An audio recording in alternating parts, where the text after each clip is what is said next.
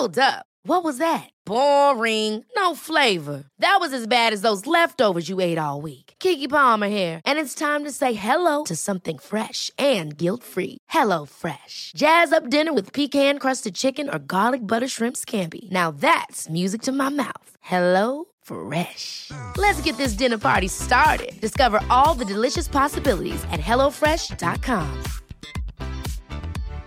One size fits all seemed like a good idea for clothes. Nice dress. It's a t-shirt.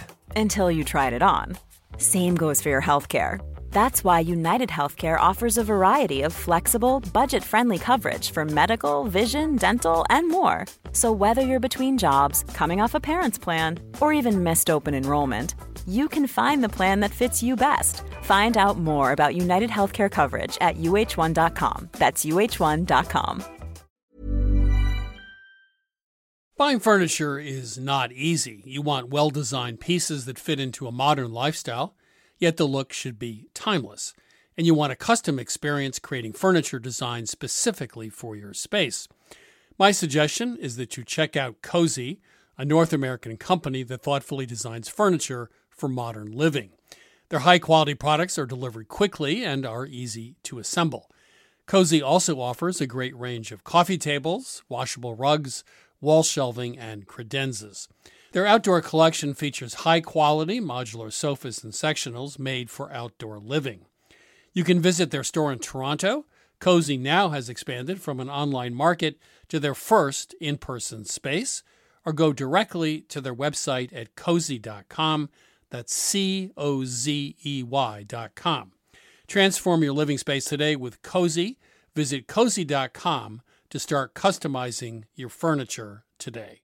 You know, I grew up with Vermont farmers who made do with tools they had on hand. A hammer, pliers, and baling twine, of course, for most jobs.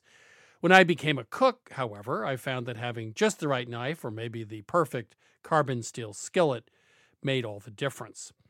And the right tool also added pleasure to my cooking. I truly enjoyed my time prepping as well as cooking food. And that also goes for a car. The all-new Lexus GX has an exceptional capability that will have you seeing possibilities you never knew existed.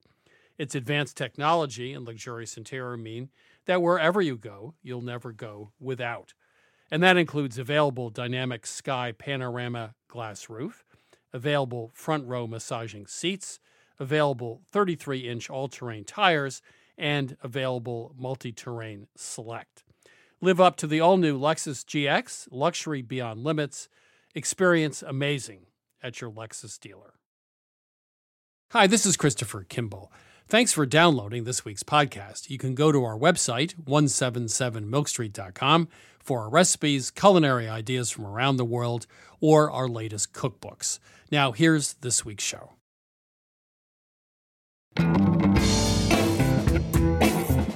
This is Milk Street Radio from PRX. I'm your host, Christopher Kimball. Today I'm speaking with Chef Yi Vang about traditional Hmong cuisine, including stuffed chicken legs, fermented mustard greens, and a cilantro-based hot sauce. You know, if you have a group of people who don't have a land of their own, country of their own, they have to have something that belongs to them. I think that's human nature, right? And for our people, it's the food. We're all about adaptation. So I tell people, Chris, I said, if you want to know the Hmong people, know our food. Because our cultural DNA is intricately woven into the foods that we eat and how we make our food. Also coming up, we make garlic chili roasted cauliflower. And Grant Barrett and Martha Barnett tell us the origin of words like sherry and currants. But first, it's my interview with Isabella Della Ragione. She's an arboreal archaeologist who saves ancient fruit trees from extinction on her farmstead in the Umbria region of Italy. Isabella, welcome to Milk Street. Thank you for the invitation. So let's start at the beginning. What is arboreal archaeology? The name Archaeologia Arborea is a name that my father gave to this activity because the archaeologists, they start from a small piece of ceramic to reconstruct the life of the communities or civilization. In the same way, we do starting from a small pear or a small apple to reconstruct the life of many rural communities. Your father was a farmer. He was dedicated to preserving local culture. But there seemed to me to be a point after World War II where Europe and Italy started to lose its cultural history. Is that true? Yes, unfortunately, it's true. My father started during the 50s and 60s when the system of agriculture was changing.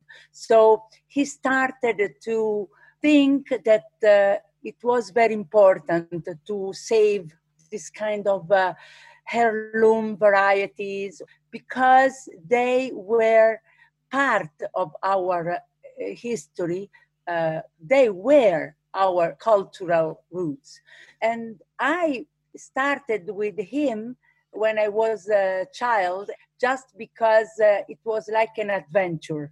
And now is for me the adventure of my life. So, how do you know a fruit actually existed once it's been lost? I mean, this kind of varieties were in the past so linked with the life of the people. So we started to go in the old farms asking to the old farmers. Then we went in the monasteries, because monasteries were places where the monks or friars conserved many things inside. I've seen some documentaries about your work, and you often start with art from the Renaissance and Baroque periods to go back and find items that you don't see very much anymore. Definitely, I arrived to the art just like a source of documentation. And of course, in our area, we had the greatest painters in the Renaissance. So Piero della Francesca, Francesco Melanzio, Cristofano Gherardi, all these kind of painters.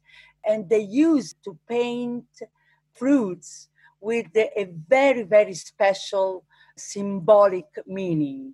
For example, I am studying an incredible cycle of frescoes in Foligno of Gentile da Fabriano, who chose it behind each period of the life a kind of fruit. For example, for the teenager, he chose pears. And for the very, very old person, he chose peaches. So for me, this was the most important thing, because if a very important painter chose this fruit was diffused in the territory at that time and very connected with the life of the people before. So you go to a farm or a monastery, you find an old variety of fig or peach or apple. Now what? You have a farm. How do you propagate this rare find? Yes, we are cultivating these varieties in an orchard that has now 600 plants, figs, apples, plums, pears, and we use the traditional way to cultivate, like Romans, like Etruscans. For example, in the countryside, I see a tree, very old tree, and I cut some small branches. Of course, you have to be careful about the season, the physiology of the plants, and also the traditions. You're sort of an heirloom variety detective, right? I mean, that's really what you do. Was there one particular variety of fruit or vegetable that was your best moment, or you found something you never thought still existed? One is a pear that I found described in a very old antique documents in archive, but I thought that was disappeared. And 4-5 years ago, I went in a very, very isolated place in the mountains with a very old farmer. And she talked about this variety. And I said, why you didn't say about that? And she said, because you didn't ask her, of course. And it was like to find a great treasure for me. Another fruit is a sour cherry variety, Bisciola, very, very red. And I did a research, and we discovered that this variety is the richest fruit in antioxidant. And it is the only sugar that the diabetics can eat. So for just this example, if we leave this fruit, we leave a very important qualities of these fruits. So just because it's an heirloom variety, does it mean it's good? Or are there some varieties that, it's no great loss that they're not here anymore? Or is it just a good idea to keep all the varieties alive and well? I mean, this is a great question. Is the reason why I worked so much in this field. I mean, many varieties lost their role in our daily food. But I think that is very, very important to keep all these varieties in any case, because biodiversity could be important for our future. We don't know now which are our needs in the future. Maybe they could have some resistance, some gene important for the future. Who knows? Isabella, thank you so much. It's been just a great pleasure having you on Milk Street. Thank you. Thank you for the opportunity. That was Isabella Dalla Ragione. She runs Archeologia Arborea in Umbria, Italy.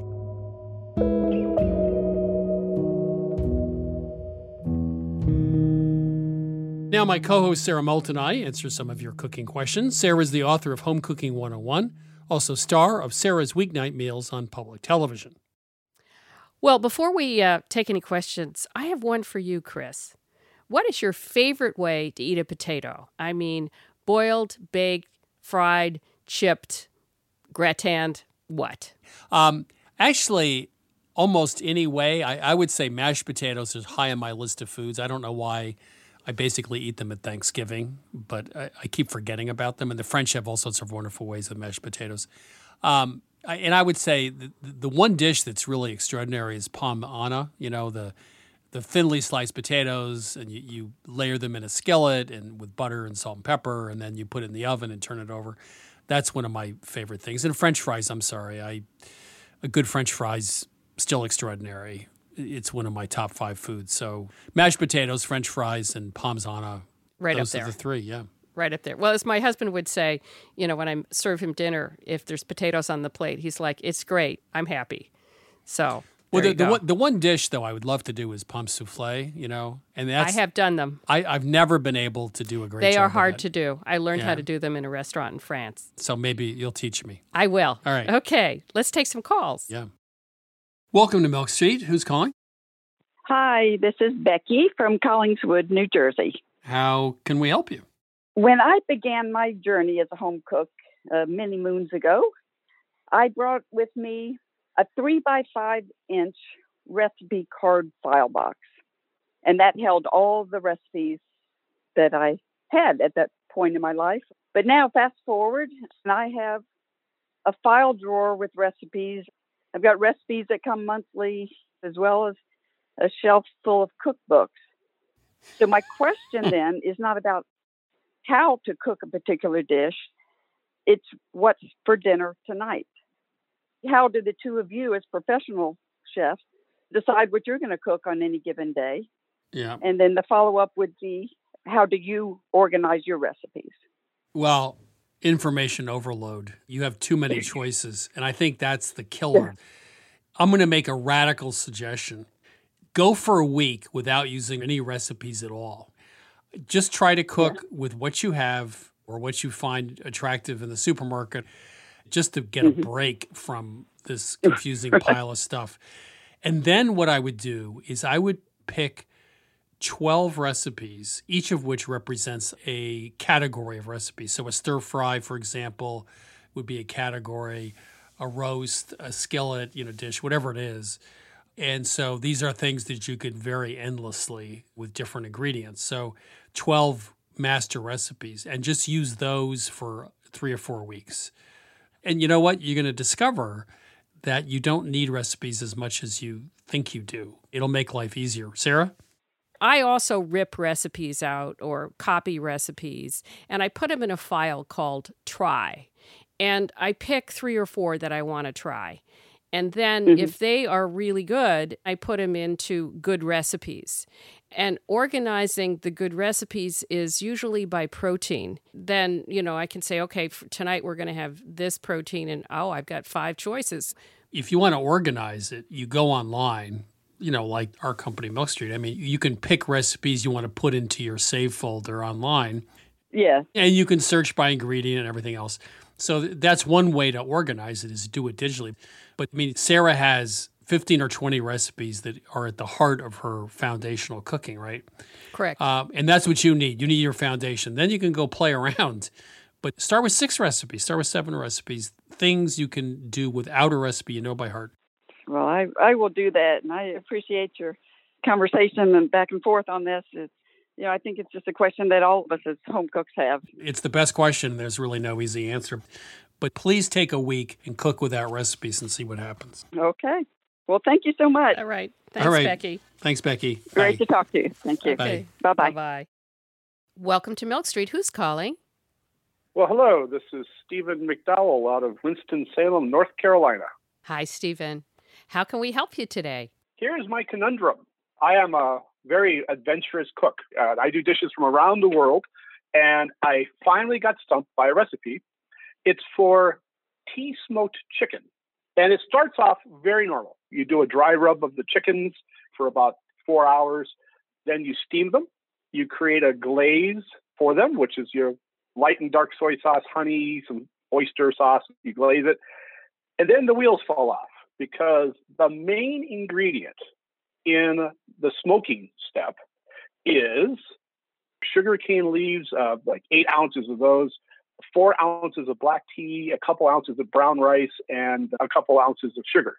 And I'm going, okay, sugarcane leaves. So I have a 3-part question. 1, any idea of what flavor profile smoking sugarcane leaves would be? And 2, do you have any idea where to source like a half a pound of sugarcane leaves? And 3, if not, any substitutions for this? Where the heck did you get this recipe from? From I can tell, it's an authentic Cantonese mixed cooking show. First of all, the tea is going to have a tremendous amount of flavor. I also wonder if the cane sugar leaves are there not so much for flavor, but just for combustion. I would just ignore the cane sugar leaves. This is the first time I've ever heard of that. But, around the world, people cook with whatever leaves they What's have, there? Right? Yeah. I just leave it out and use the rice, the sugar, and the black tea. Okay. Yeah. When I visited like the Caribbean, which has sugar cane, right, they typically burn the sugar cane, the leaves, and it smells horrible. Yeah. I was in Mexico, and the cook I was with took small leaves and burned them and put the burned leaves on top of the food as almost a condiment. Sometimes the way they use leaves is pretty interesting, and it's not the way we think about it in terms of black tea and smoking. Right. In this case, the video certainly shows a lot of smoke being generated and the leaves being at the bottom of the wok with the tea and stuff. I think it might be right. I think it might just be a combustion thing. Yeah, I will go ahead and I will make this because, the pictures look phenomenal. And I will send you photographs and I'll tell you how it turns out. Yeah. All right. Stephen, thanks a lot. All right. Well, thank you, too. Take care. Have a great one. Bye. This is Milk Street Radio. If you have a question, give us a call anytime. That number is 855-426-9843. That's 855-426-9843. or please email us at questions@milkstreetradio.com. Welcome to Milk Street. Who's calling? Hi, this is Lee in Barrington, New Hampshire. How can we help you? I was hoping you might be able to point me in the right direction here. I was visiting some family on the Cape last fall, and they wanted to order pizza, and they suggested getting this pizza with sweet sauce, which I was a little hesitant about, and it ended up being some of the best pizza I've ever had in my life. So I don't know what this sweet sauce is. Wondering if you had some tips. Well, a sweet sauce for pizza is not traditional in Naples, but there's a lot of places in this country that do make a sweeter sauce, and they do have sugar in it, or they might cook it down with carrots or whatever. Mm-hmm. But it's just a sweet tomato sauce, and it's just a style of sauce that you find in some pizzerias. I don't think it's anything more complicated than that. Sarah? No, I mean, I assume it was a tomato-based sauce. It was, yes. I should have clarified that, yes. And did you pick up any other sort of aromas in the tomato sauce, or did it just seem like a sweet tomato sauce? It was very sweet, and I didn't think I would like it, but the contrast to the cheese and the sausage, it was so good. You seem to be saying it was really sweet. Yeah, I mean, I wouldn't go as far as dessert sweet, but definitely more than I would ever expect from a pizza sauce. I've had sweetened tomato sauces, which is pretty typical, but I think you're talking about something that's an extra step away. I've looked online at different recipes. Most of them are saying start with brown sugar. I'm guessing that makes more sense than white sugar. I was just kind of seeing if you had any other tips that I could try. I think brown sugar is a good one. I was almost thinking about caramel. When you get something that dark, it adds a bit of, so it's not just sugar. It's sort of bitter sugar. I mean, I wonder adding a dark caramel to it. But I think brown sugar might just do the trick. Do a tomato sauce, add some brown sugar to it, or some molasses. Yeah, there's lots of really cool sugars out there, like coconut sugar or palm sugar. You might try that because it would be a little more interesting. Yeah, another layer. Cincinnati has five-way chili. I think there's also a pizza place out there, La Rosa's, that does have a particularly sweet sauce. You can probably find it online. Okay. Did you try going right to the source and ask what they did? No, I should. I know. Give it a shot. Yeah, do it. Yeah, it's a huge compliment to them, of course, yes. Right? Yeah, absolutely. And if they decide not to give it up, then you can just try the things that we suggested. Okay, great. Yeah, I can't stop thinking about this pizza. What else was on the pizza? Spinach and sausage, and the cheese blend was a little more on the sharp side versus the creamy mozzarella. Fantastic contrast. It was just a thin coating of sauce? Yes, thin coating. Otherwise, it looked like your average, ordinary, traditional house of pizza. That might make sense if you have the sausage and the salty cheese and not too much of the sweet sauce. That might actually make a lot of sense. It was perfect. Yeah, it was great. So every night you go to bed, you just keep tasting that pizza. I do. Could be worse. There are worse things in life. If you do manage to get to the bottom of it, please let us know what was the secret. I will. I absolutely will. I'll definitely keep you up to date. Okay. Lee, thanks for calling. Thanks, Lee. Yeah, thanks for taking the call. Thanks so much. Take care. Bye-bye. Bye-bye. You're listening to Milk Street Radio. Up next, I chat with Hmong chef Yi Vang. We'll be right back.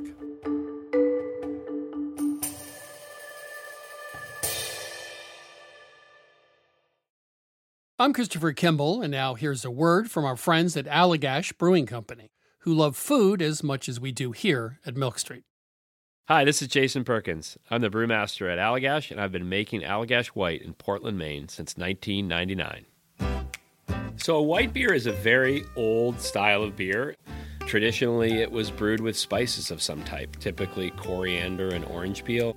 And I think one of the things that makes Allagash White distinctive and different is the rare combination of complexity and drinkability.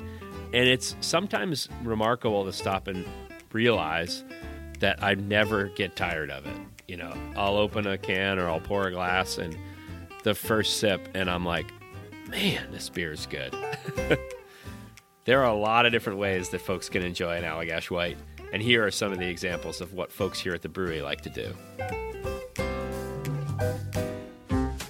My favorite thing to pair with an Allagash White is simple, beautiful seared scallops over a bed of fresh greens with blood orange and shaved fennel. My favorite would probably have to be like an Italian or a hoagie, capicola, pickled vegetables, crusty bread. It's got that nice lemony, zesty character that just gets you ready for the next bite. The ultimate pairing for me is this dish called bosam, which is this like big pork shoulder with like salt and brown sugar. We also call it candy pork in my house, and a little like scallion ginger sauce. It's like lettuce, rice, pork, sip of white, lettuce, rice, pork, sip of white, and it's just perfection. My other top choice was like a hot dog. Like just have a hot dog and have an Allagash White. You don't need to dress it up. There's something about mussels with beer, especially the white, that is just so good. I feel like it goes really well with different soft cheeses that aren't too dominant, but then also with like spicy Indian food. So I think it's just really versatile. I could imagine like something like lemon meringue pie. That would be really nice. Pairing Allagash White with carrot cake is a thing of beauty. This maybe sounds really boring, but pepperoni pizza. I feel like after a long week, having like a nice warm pepperoni pizza and a cold Allagash White is just like you made it. Like you did your week. You deserve this pizza. You deserve this beer. It's perfect in summer. It's perfect in winter. I haven't really found a flavor that I don't think works really well with Allagash White. Yeah, so not only do I drink it while I cook, I often cook with it.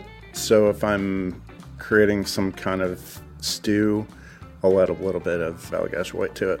A lot of people use Allagash White in like a fried fish batter. Anywhere where you can add like a spritz of lemon or a spritz of lime, that could be the beer. We are very food-minded here at Allagash, obviously. And I think because of that, Allagash White is kind of subtle in a way that not all beers are, and I think that makes it very food-friendly. I think it tends to unlock qualities in the food that you otherwise wouldn't necessarily notice. Like it's not too hoppy or it's not too sweet, so it sits right in the middle and sort of brings the flavors of the dish to life. If you ask anyone here at Allagash, we're pretty much all stands for this beer. We love it so much because every time you have it, you pick up something new. Every time you come back to it, you're reminded like, oh wow, yeah, that's really good. This is Jason Perkins again. Just want to say thanks to everyone at Allagash for sharing. You can try Allagash White at home, too. Head to allagash.com/locator to find Allagash White near you. For 21 plus only, please drink responsibly. Allagash Brewing Company, Portland, Maine. This is Milk Street Radio. I'm your host, Christopher Kimball. Right now, it's my interview with Yia Vang, a chef who specializes in Hmong cuisine. Yia, welcome to Milk Street. Thank you for having me. I'm so excited to be here. I actually have an interesting intersection with you. I was in Hanoi years ago and took the train up to Sapa, overnight train, and ended up walking around for a few days in a bunch of Hmong villages. Mm-hmm. When I went into those villages, there was guards, actually. You have to go through a checkpoint. Yep. So what's the history of the Hmong people in Vietnam and during the war? Yeah, so the history of our people in Southeast Asia goes back before the Vietnam War, probably goes back another 100 years. The gist of it is that during the Vietnam War, the U.S. government couldn't have boots on the ground, so they had quote-unquote advisors. And the paramilitary troops, were the Hmong people, they hired them out and say, hey, here's the deal. We're going to train you guys. We're going to give you money. We're going to give you guys weapons. And would you fight for us? Win or lose, you can have citizenship to America. And my dad, at the age of 12, joined up.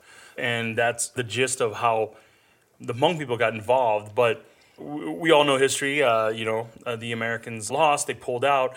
And when they pulled out, they decided to say, hey, when we said that this was open for anybody who fought, what we really meant was only a few of you. Great. So Yeah, and then after that, after the Americans pulled out, word just came down that, hey, the Northern Communist Party's coming through and they're just destroying the villages. They're just killing everyone. And so my dad, because he learned how to use a compass through the military, right? So he tells me this story. He says, so I got in there and all the village just looks at him and says, hey, can you help us? And so my dad goes, okay, everyone just gather what you can carry.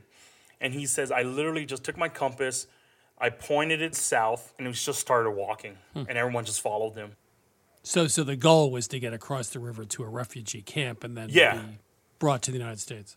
Yep. So what I tell people is you leave your village, you trek through the jungles for 2 months, eating roots of trees, just hoping that you can make it. So you make it to the banks of the river, you cross the river. If you're alive and don't get captured, then maybe you'll have a spot in the refugee camp.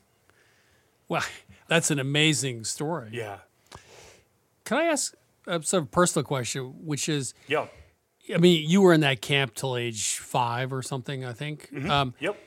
Do you think that what your parents went through is so unimaginable for the next generation that you can't understand it on some level?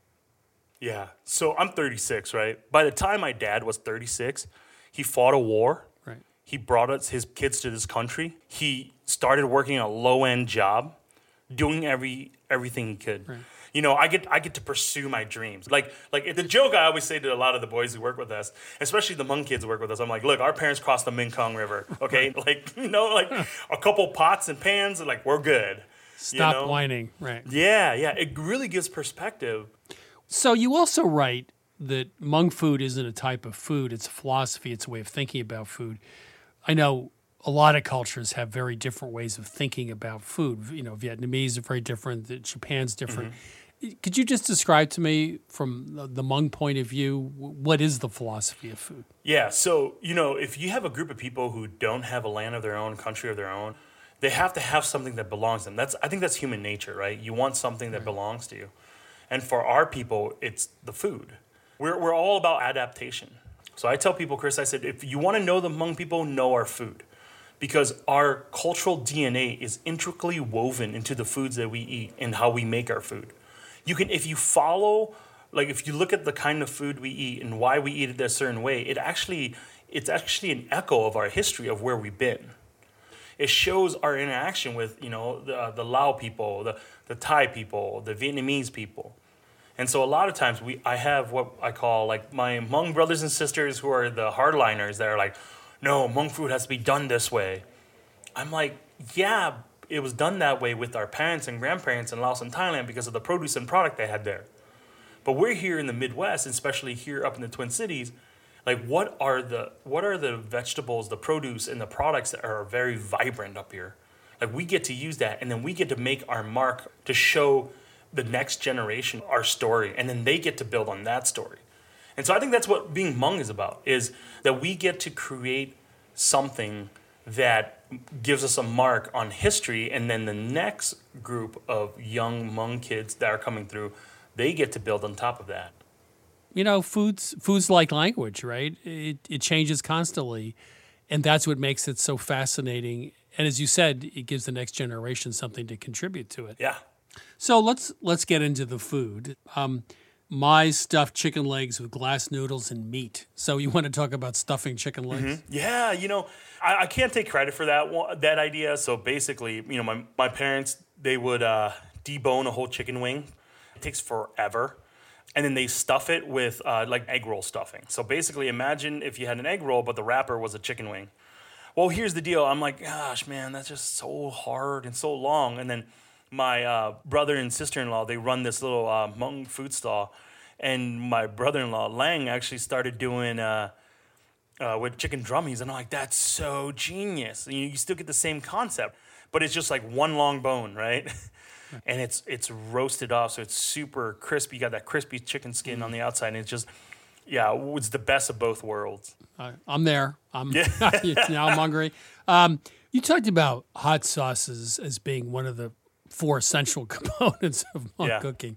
Are there different kinds of sauces for different kinds of foods or occasions? Kind of, but we have our like very basic one, which is called kuotsao, which literally just means like peppers, or hot sauce. The base of it is cilantro, and then it's, Thai chilies, garlic, shallots, and fish sauce. And then you can do any variation of that.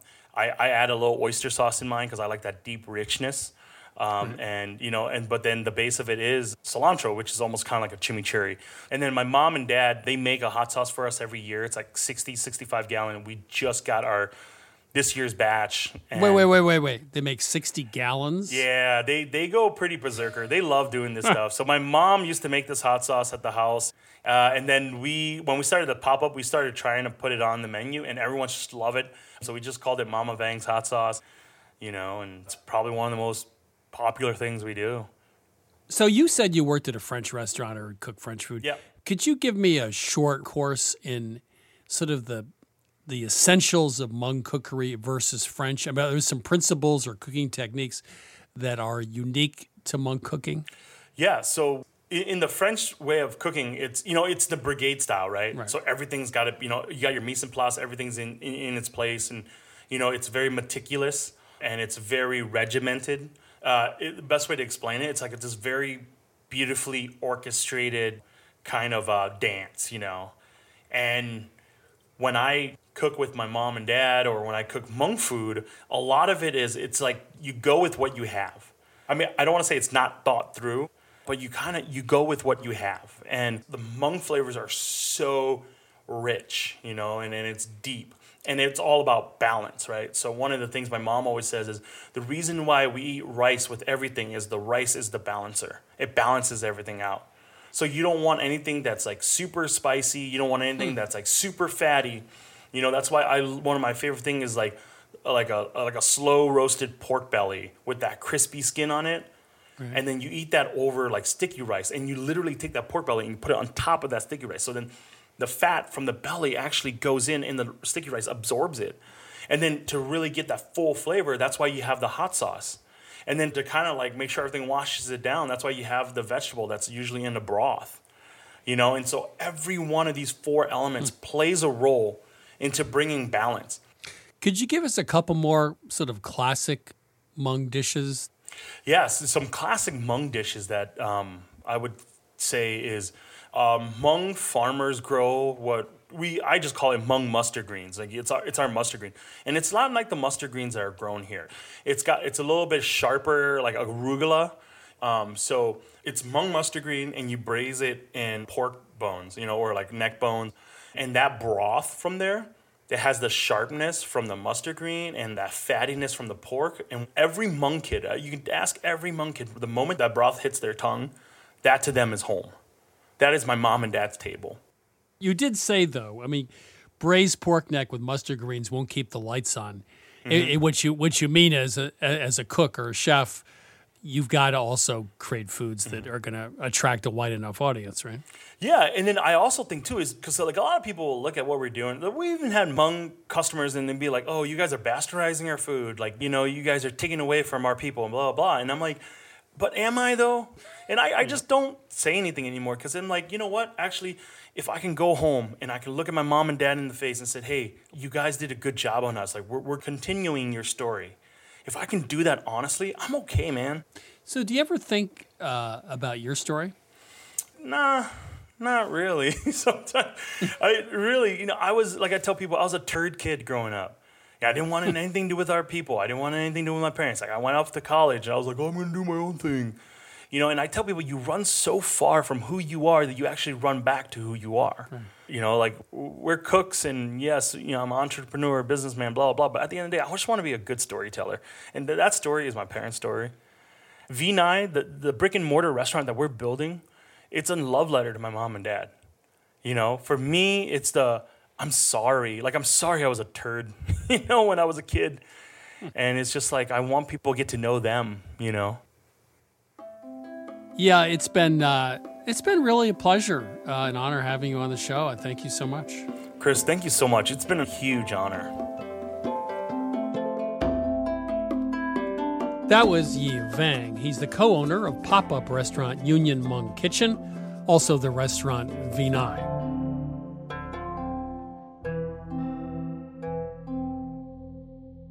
time to chat with J.M. Hirsch about this week's recipe, cauliflower with spiced tahini and garlic chili oil. J.M., how are you? I'm doing great. So this week you cheated. You went to London to get Middle Eastern food, which seems a bit odd. Well, it sounds odd, but actually it makes total sense because there is just this buzzing scene of Middle Eastern restaurants in London that are drawing on tradition but reinventing it as they see fit. And they are just unabashedly borrowing from whatever traditions and flavors they want and combining them in new, fresh ways. And it's really just such a vibrant Middle Eastern restaurant scene in London happening right now. So we're talking, right, about cauliflower here, something which is all over the Middle East. Do we really need another cauliflower recipe? I mean, really? I wondered that myself, and then I tasted the cauliflower that we're talking about, and this was one of the best things I have ever eaten. Not just one of the best cauliflowers, but one of the best meals I've ever eaten.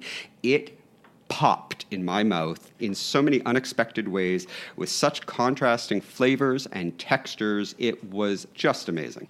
I was at a restaurant called Berber & Q Shawarma Bar, and Josh Katz is the man behind Berber & Q, and he is all about meshing bold, bright flavors and contrasting textures in volumes and quantities. It's just surprising and just so wonderfully delicious. So you've been to the Middle East, as I have been. Do you think this version in London is slightly different than what you'd find in, let's say, Tel Aviv or Jerusalem or wherever? Or is it radically different? I don't know that it's radically different, but what it is it's a case of just gratuitously borrowing whatever the chefs like. They don't feel beholden to a particular tradition. And Josh Katz is at the heart of this movement. I would actually describe him as somebody who takes kind of an American barbecue vibe and blends it with the flavors of Israel and Turkey and Morocco. And it's that kind of mashup. So what you get is a lot more kind of this cross-cultural pollination of the food than you might if you were just, say, in Tunisia or Tel Aviv. So the result is food that just kind of pops in your mouth, so much more so than you expect. So what is the recipe? It's a whole head, it's cut up, what's on top of it, how does he cook it? Yeah, so it's a whole head, and he blanches it, and then he grills it, and he slathers it in butter, and he spices it with lemon and garlic and cilantro and cinnamon and sumac and cardamom. And that's just the beginning. And then he broils it, and over that, then he sloshes on tahini and pomegranate molasses, and then he throws on crunchy pine nuts and green chilies and parsley and pickled onions. And the result is like this cacophony of flavors and textures. It's really, it was creamy, it was spicy, it was bright and sharp and sweet and smoky all at the same time. And you forgot there was cauliflower underneath it, right? Yeah, exactly. This is the cauliflower recipe for people who think they don't like cauliflower. Absolutely. J.M., thank you very much. A whole new take on cauliflower with spiced tahini and garlic chili oil. As you say, the best cauliflower recipe for people who don't like cauliflower. Thank you, J.M. Thank you. You can get this recipe for cauliflower with spiced tahini and garlic chili oil at milkstreetradio.com. This is Milk Street Radio. Coming up, Grant Barrett and Martha Barnett give us a language lesson. That and more after the break. I grew up with Vermont farmers who made do with tools they had on hand. A hammer, pliers, and baling twine, of course, for most jobs. When I became a cook, however, I found that having just the right knife or maybe the perfect carbon steel skillet made all the difference. And the right tool also added pleasure to my cooking. I truly enjoyed my time prepping as well as cooking food. And that also goes for a car. The all-new Lexus GX has an exceptional capability that will have you seeing possibilities you never knew existed. Its advanced technology and luxurious interior mean that wherever you go, you'll never go without. And that includes available dynamic sky panorama glass roof, available front row massaging seats, available 33-inch all-terrain tires, and available multi-terrain select. Live up to the all-new Lexus GX, luxury beyond limits. Experience amazing at your Lexus dealer. You know, Wonderful Pistachios have become my go-to snack. Now, I could list all the health benefits. They're a good source of protein, fiber, and unsaturated fats, but for me, flavor comes first, and that's why it's pistachios, not peanuts, in our household. Wonderful Pistachios come in a variety of flavors and sizes, including sea salt and vinegar, chili roasted, and smoke barbecue. Check out wonderfulpistachios.com to learn more. That's wonderfulpistachios.com. Ever catch yourself eating the same flavorless dinner 3 days in a row? Dreaming of something better? Well, HelloFresh is your guilt-free dream come true, baby. It's me, Keke Palmer. Let's wake up those taste buds with hot, juicy pecan-crusted chicken or garlic butter shrimp scampi. Hello Fresh. Stop dreaming of all the delicious possibilities and dig in at HelloFresh.com. Let's get this dinner party started. Hi, I'm Daniel, founder of Pretty Litter. Did you know cats tend to hide symptoms of sickness and pain? I learned this the hard way after losing my cat, Gingy. So I created Pretty Litter, a health monitoring litter that helps detect early signs of illness by changing colors, saving you money and potentially your cat's life. Pretty Litter is veterinarian developed, and it's the easiest way to keep tabs on your fur baby's health right at home. Go to prettylitter.com and use code ACAST for 20% off your first order and a free cat toy. Terms and conditions apply. See site for details. Hey, it's Paige DeSorbo from Giggly Squad. High quality fashion without the price tag. Say hello to Quince. I'm snagging high-end essentials like cozy cashmere sweaters, sleek leather jackets, fine jewelry, and so much more. With Quince being 50 to 80% less than similar brands. And they partner with factories that prioritize safe, ethical, and responsible manufacturing. I love that. Luxury quality within reach. Go to quince.com/style to get free shipping and 365-day returns on your next order. Quince.com/style. I'm Christopher Kimball, and you're listening to Milk Street Radio. Right now, Sarah Moulton and I will be answering a few more of your cooking questions. Welcome to Milk Street. Who's calling? Oh, this is Sean from New Orleans. How are you all doing today? Oh, I love New Orleans. I can't wait to get back there sometime soon. What a beautiful place. It is. How can we help you today? Well, I've been fortunate to have a professional chef give me a recipe for crepes, and my baking for myself is vegan. I'm not a vegan, but I have food allergies, so it's a safe way to go.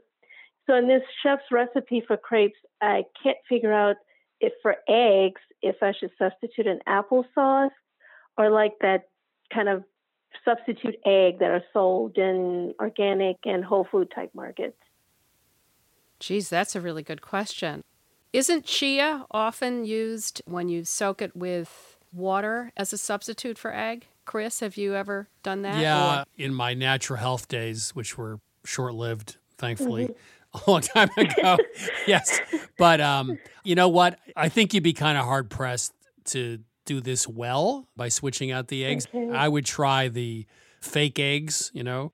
Mm-hmm. Besides that, I would go to a cookbook or online and find a recipe that already exists. I wouldn't try to make it up yourself because I just think it's one of those things that's going to be hard. What are they? What are fake eggs made out of? I don't remember the exact ingredients in the fake eggs. I mean, they are drier than the applesauce. However, when I haven't baked with the fake eggs yet, I have baked with the applesauce, substituting it for eggs. And the cake did come out, very moist, like it had done before when I baked it with eggs. Are you talking about crepe or are you talking about something else? Oh, no, now I'm talking about something else. Yeah. Yeah, in muffins or quick breads, I think applesauce is a great idea. But in crepes, I think it would be an overwhelming flavor and not what you're looking for. Another thought came to mind is aquafaba, which is that liquid left from chickpeas. We have to think about why are eggs actually in a crepe? And it's probably for the fat content of the yolk and the structure of the egg white in the yolk. Right, Chris? Yeah. It's the structure, the protein, but the problem is that it's a delicate balance, as you know, Sarah, because you've made them many times. Yeah, I do make crepes. You have to get them just right. Yeah. I would think you're living on the edge here. If you don't have to be vegan with this one, maybe don't be vegan with this one. I'd skip this one and do something else. Yeah. I hear you. And I have learned with the vegan cooking and getting recipes, either from a book online, some of them are just kind of people's personal favorites, and per their palate, they don't really bake well, or some of them come out real dense, or they're really sweet. Yeah, that does. I've heard that happen sometimes. Yes. Yep. Right. And some are great. I have a couple, I won't let go of. Do you have an allergy to eggs or a problem with eggs specifically or not? Eggs and dairy. Okay. Yes. Okay. Well, again, I would go online to a website that specializes in it and give it a shot, Well, thank you all so much for answering my questions. Sean, thank you so much. All right. It's been a pleasure. Yeah. Bye-bye. Bye-bye. This is Milk Street Radio. If you have a cooking or baking question, give us a call anytime. Our number, once again, is 855-426-9843. That's 855-426-9843. Or please email us at questions@milkstreetradio.com. Welcome to Milk Street. Who's calling? Hi, this is Katie. Katie, where are you calling from? I'm calling from Houston, Texas. How can we help you today? Well, I've never made gumbo. Well, it was my nephew's idea. He called me over to supervise. And we made our roux. I think our measurements were correct. We did equal parts vegetable oil and flour. We cooked it and stirred it. And it came out a really pretty chocolatey color, but I think it maybe was a little too silky. We read it should have been more like wet sand. So we add all the ingredients, cook the gumbo. About an hour and a half goes by, and I think it's done. There was a very heavy, thick layer. It looked like oil at the top. Mm. I don't know if the roux had separated or if it was maybe something from the okra that we put in. I doubt it was the okra.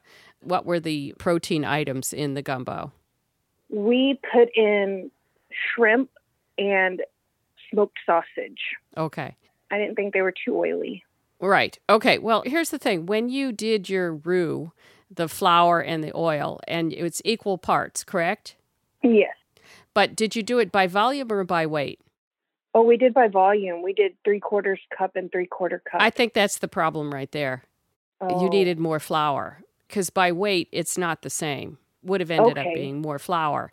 And what happens when you cook flour very long like that and it gets darker and darker and darker? It loses its thickening capacity and its absorption. So that's why the oil separated out. Okay. It's also possible that the smoked sausage added some additional fat to the recipe. That might have also provided for the oil slick on top. At any rate, Chris, do you have any thoughts? I think you're right. If you think about weight versus volume, oil versus flour, a cup of flour versus a cup of oil, you're going to have to use like 2 cups of flour to a cup of oil or more for the equal weight. The binding power is lost. There's not enough flour, and the oil essentially separates and goes to the top. I don't think it was the shrimp or the sausage. So just weigh your ingredients next time, and you'll end up using twice as much flour. Oh, wow. Okay. That should solve the problem. Okay. You had mentioned that your roux was silky, not like wet sand. Mm-hmm. That's because you didn't have enough flour. If you had a higher proportion of flour to oil, it would have been like wet sand. Right. Oh, wow. Right? Okay. A scale is a good thing to get anyway, because particularly if you do any kind of baking, it's just so much more precise. No, I have one. I was at my sister-in-law's, so, and it was his first time making gumbo. I guess mine too.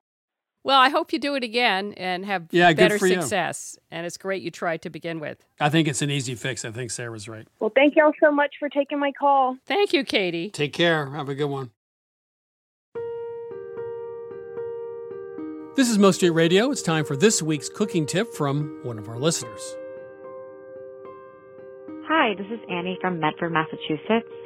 I know Milk Street makes their scrambled eggs with olive oil, but I just love mine with sour cream. It makes them light, fluffy, and the right amount of creamy. Just scoop a tablespoon of sour cream in when you're almost ready to take your eggs off the heat. And enjoy. Thank you.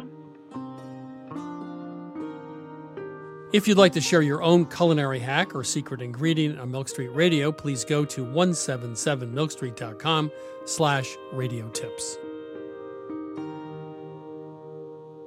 Next up, it's Grant Barrett and Martha Barnett, hosts of the public radio show, Away with Words.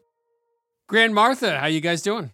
Fantastic. We're doing great. Today we've got some tasty toponyms. These are words that come from place names. Huh.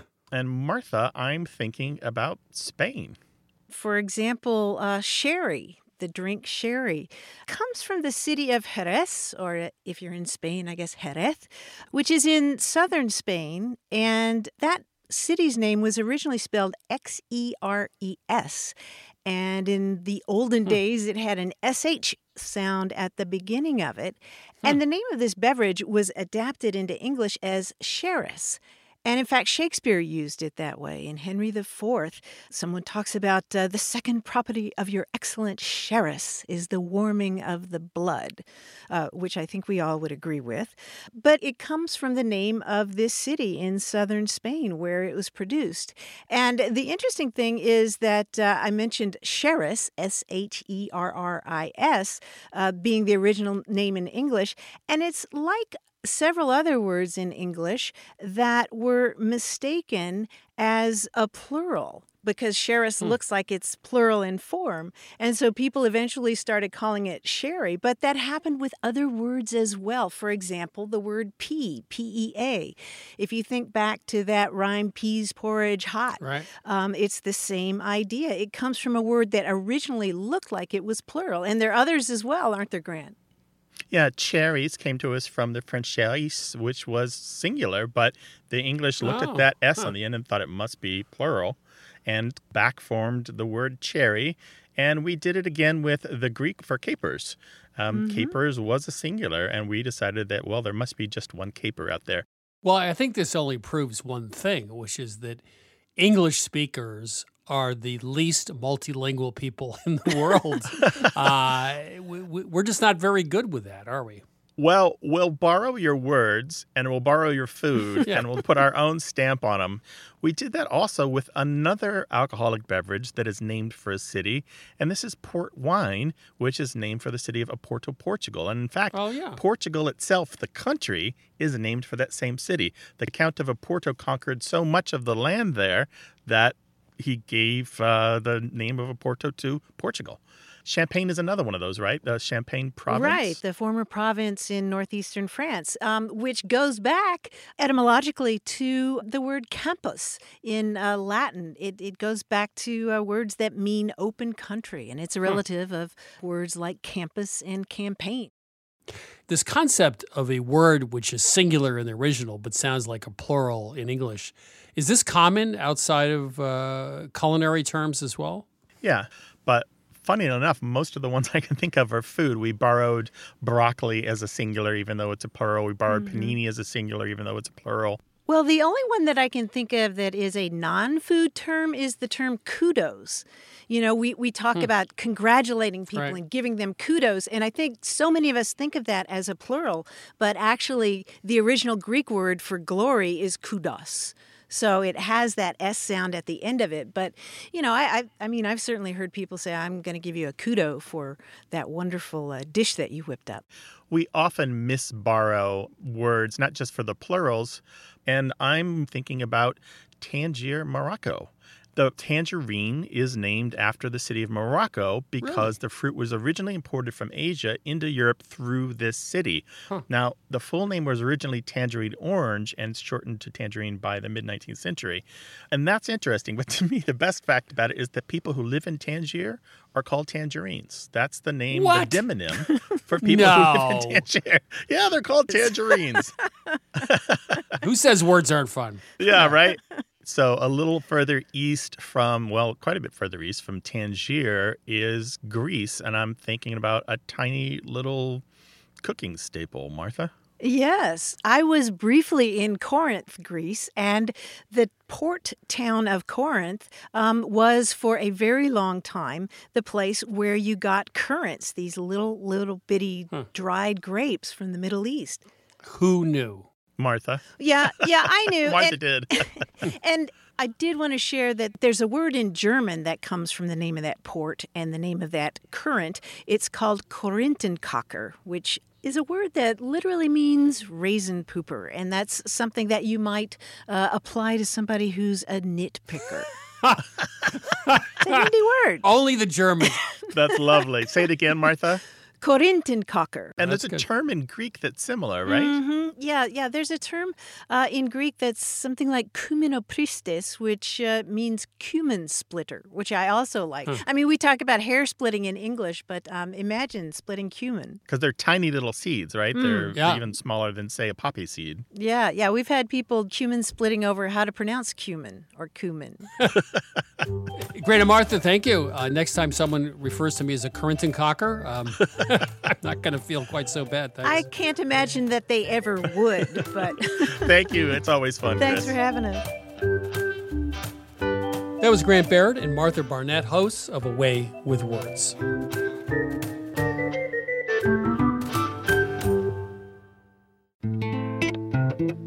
That's it for this week's show. If you tuned in too late or want to binge listen every single episode, you can download Milk Street Radio on Apple Podcasts, Spotify, or wherever you find your podcasts.